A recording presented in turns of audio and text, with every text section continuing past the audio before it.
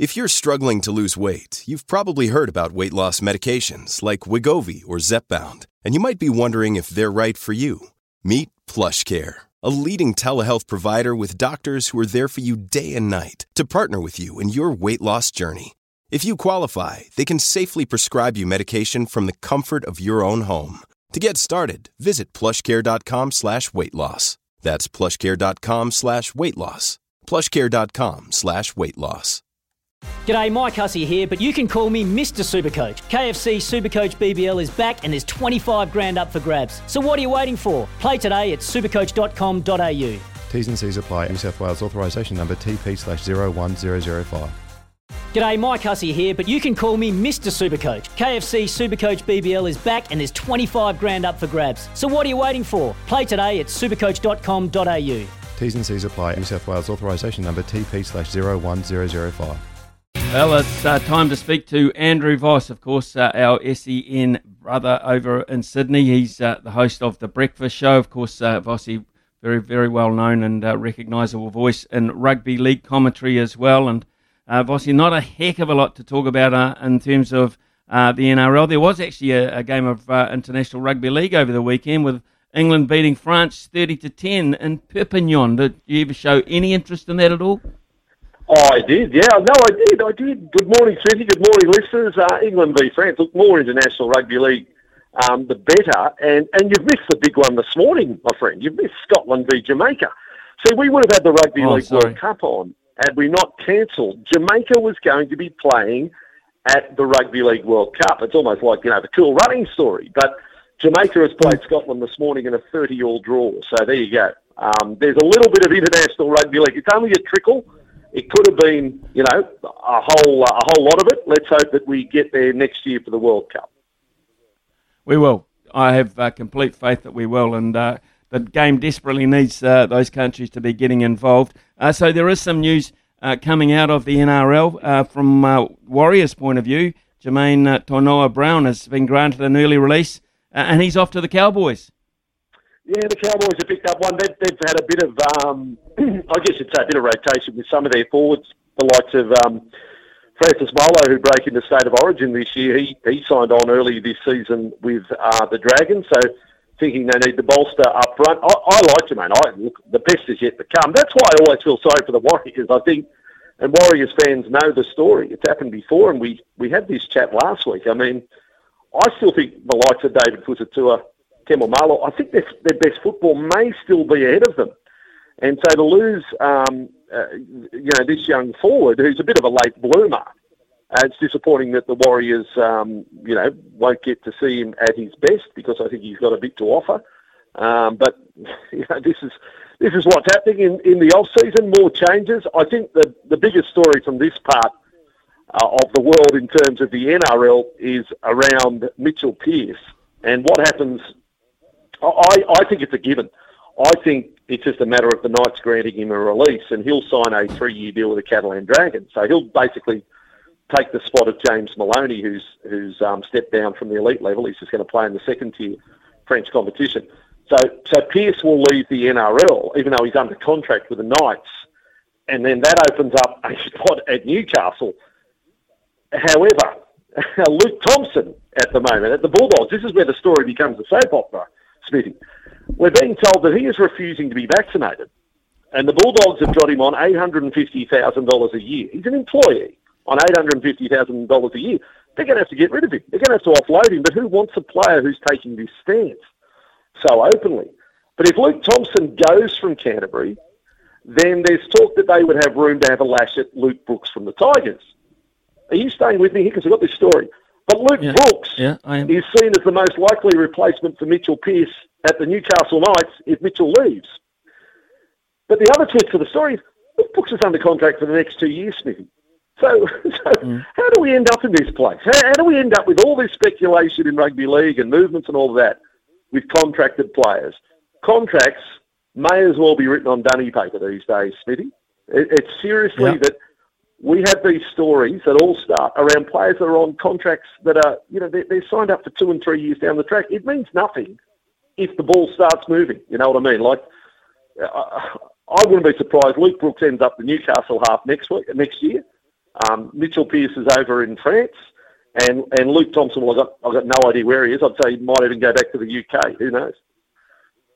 Well, that's an interesting one too, because the NRL have taken a different stance to the AFL in terms of COVID vaccinations and the necessity to have them as well as play. So what has been your take on that? And so where does the legality arise if there is any legal ramifications over it? What situation do you find yourself in, bearing in mind the overall stance? Well, Smithy, I think the NRL stance is actually no stance at all. I think they've just taken an each-way bet here, and they're hoping that the clubs deal with it, and that in 3 weeks, 4 weeks' time, there might only be just a trickle of players that they have to come up with some sort of hard and fast policy. And the mail I'm getting from the clubs is that they will be very rigid. I mean, with the AFL, that has rugby league implications. Melbourne play out of Victoria, so the Melbourne Storm have to have a no jab, no play policy to train and play. Well, there's just one team, Canterbury, and teams going back to off-season training next week. I note that the Bulldogs, they're under 16, like the Harold Matthews over here. They're already in their training, has started, and they've got an unvaccinated group and a vaccinated group, but that can't be maintained long term, and that, kids up to 16 will be vaccinated. So I think the NRL are just hoping that the clubs deal with it, and if you're unvaccinated, that players will let players go. Clubs will let players go who are not vaccinated. Just the same as we've seen in the NBL already. As for the legality of it, well, it's already been challenged over here in the workplace. And, if your work mandates that you have to be, you don't have to get the jab, but if you want to work at our organisation, you must be vaccinated, that hasn't stood up in court. That people who have challenged that, it has not stood up in court. So they've ruled in the way of the employer rather than the employee. So I think somewhere down the track, the NRL should probably follow the AFL line, but at the moment they're just hoping that the clubs will sort it out.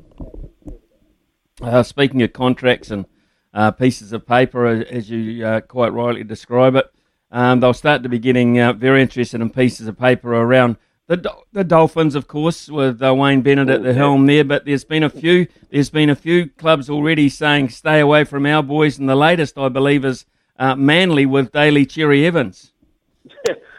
Well, it's all very well to say that and stay away from our players, but what if the player instigates it on the side?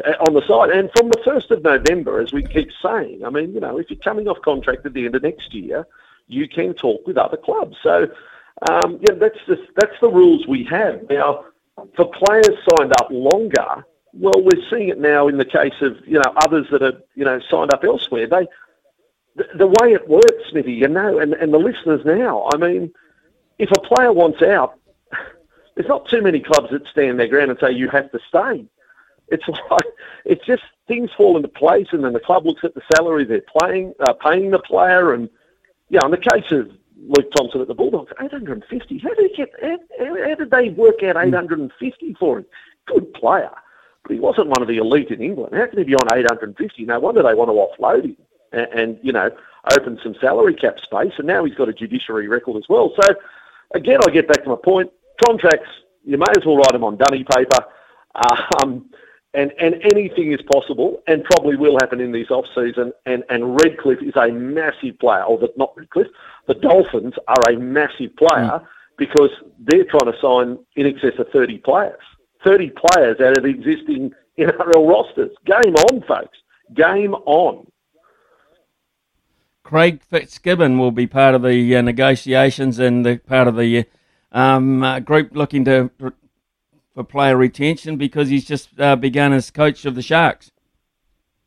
Well, that was interesting because he had to get permission off the Roosters because your contract goes till the end of October. So the Roosters had to give him permission to don a Sharks shirt a week early. In fact, Nick Politis joked, well, we'll have to dock him his pay because they are paying him up to November 1.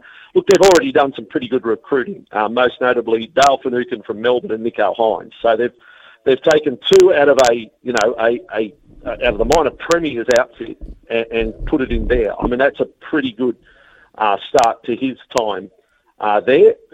some have moved on, of course. Sean Johnson has moved on from the Sharks. The likes of Josh Dugan, Aaron Woods are all gone. So things have changed there. I think he'll be a success. I really do, Smithy. I think Craig Fitzgibbon has served a very good apprenticeship, a terrific record as a player. I think he'll be a successful coach. Okay, we'll keep an eye on developments there. Outside of the NRL, outside of rugby league circles, the A-League looks set for a really big financial boost, around $130 million, we understand, from a company of interest to New Zealand listeners here by the name of Silver Lake, who've bid for, a 30% stake in the league?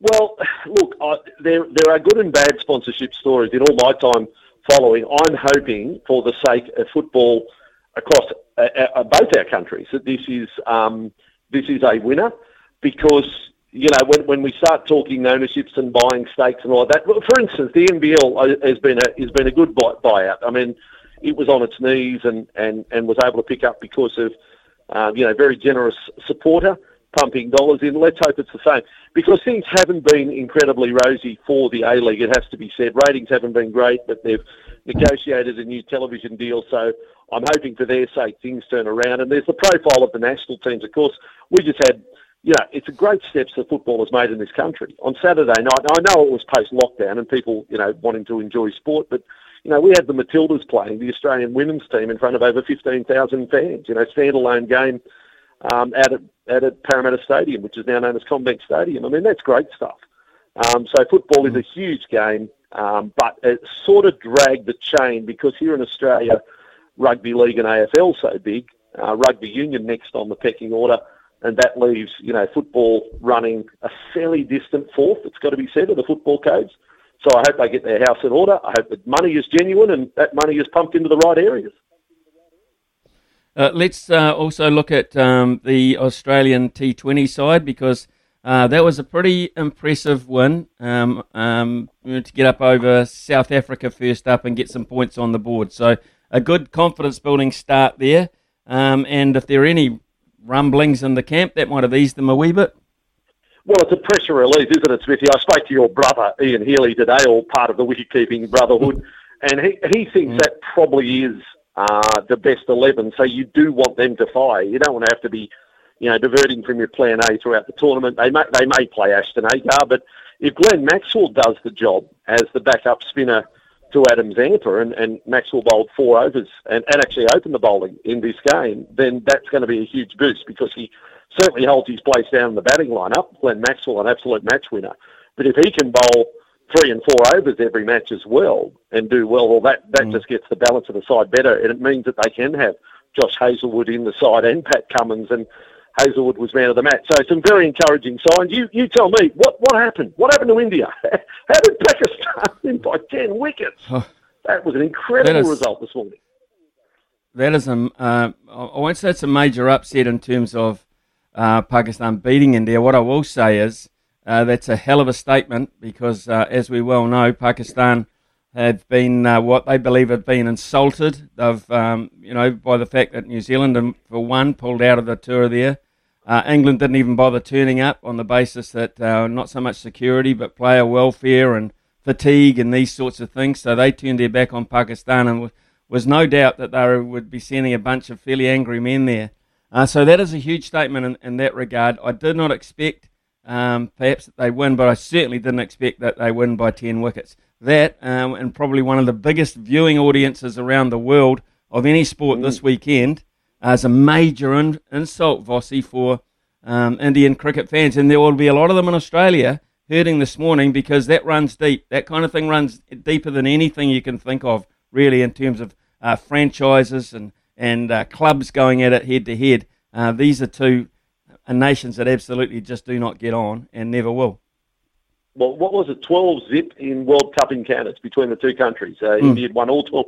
By the way, my advice to Indian cricket followers, I say it slightly tongue-in-cheek, but I'd say go find a Manchester United fan and ring them this morning. Ask them about overwhelming defeat after what happened at Old Trafford this morning. It's been quite stunning, some of the sports results from the weekend. Yeah, it has, including where we beat the United States, of course, as you well probably seen a headline, you wouldn't have been too interested, but we beat them 104-14. But your boys struggled just a little bit against Japan. The margin there was actually not as big as I thought it would be. Yeah, and Coach Rennie, a realist, basically called it as he saw it, and basically thought the team had taken a step back and was a bit rusty. Sure, he's happy with victory, always would be, and they've now won 5 in a row, the Wallabies, but wants the team to keep improving with every performance, and didn't think that was the case on the weekend. So, it's sort of a case of mission accomplished, move on, to the next challenge, and that's part of the Northern Hemisphere tour. Look, I just say as a general overview, I'm just happy that we're talking about all these sports, and there are things happening with our national teams on the world stage, considering where we could have potentially been. I mean, it's been such a disrupted 2 years. It is so good. It is so good to take in so much sport. I mean, I'm watching the NFL this morning. It's all happening, and there's crowds and all of that. Onwards and upwards from here, Smithy. Onwards and upwards. Let's hope that's the case in this country very shortly too. Vossi, as always, mate, enjoy the slot on a Monday morning, and we'll keep ringing you as long as you keep answering. That'll be great. Thank you. Oh, there'll be no shortage of rugby league news, Smithy. Keep the calls coming. Andrew Voss, absolute gem. He's a gem because he has so much information, not just about the NRL, but about what's going on in Australia in particular, and we love catching up with our big brother every Monday at this time.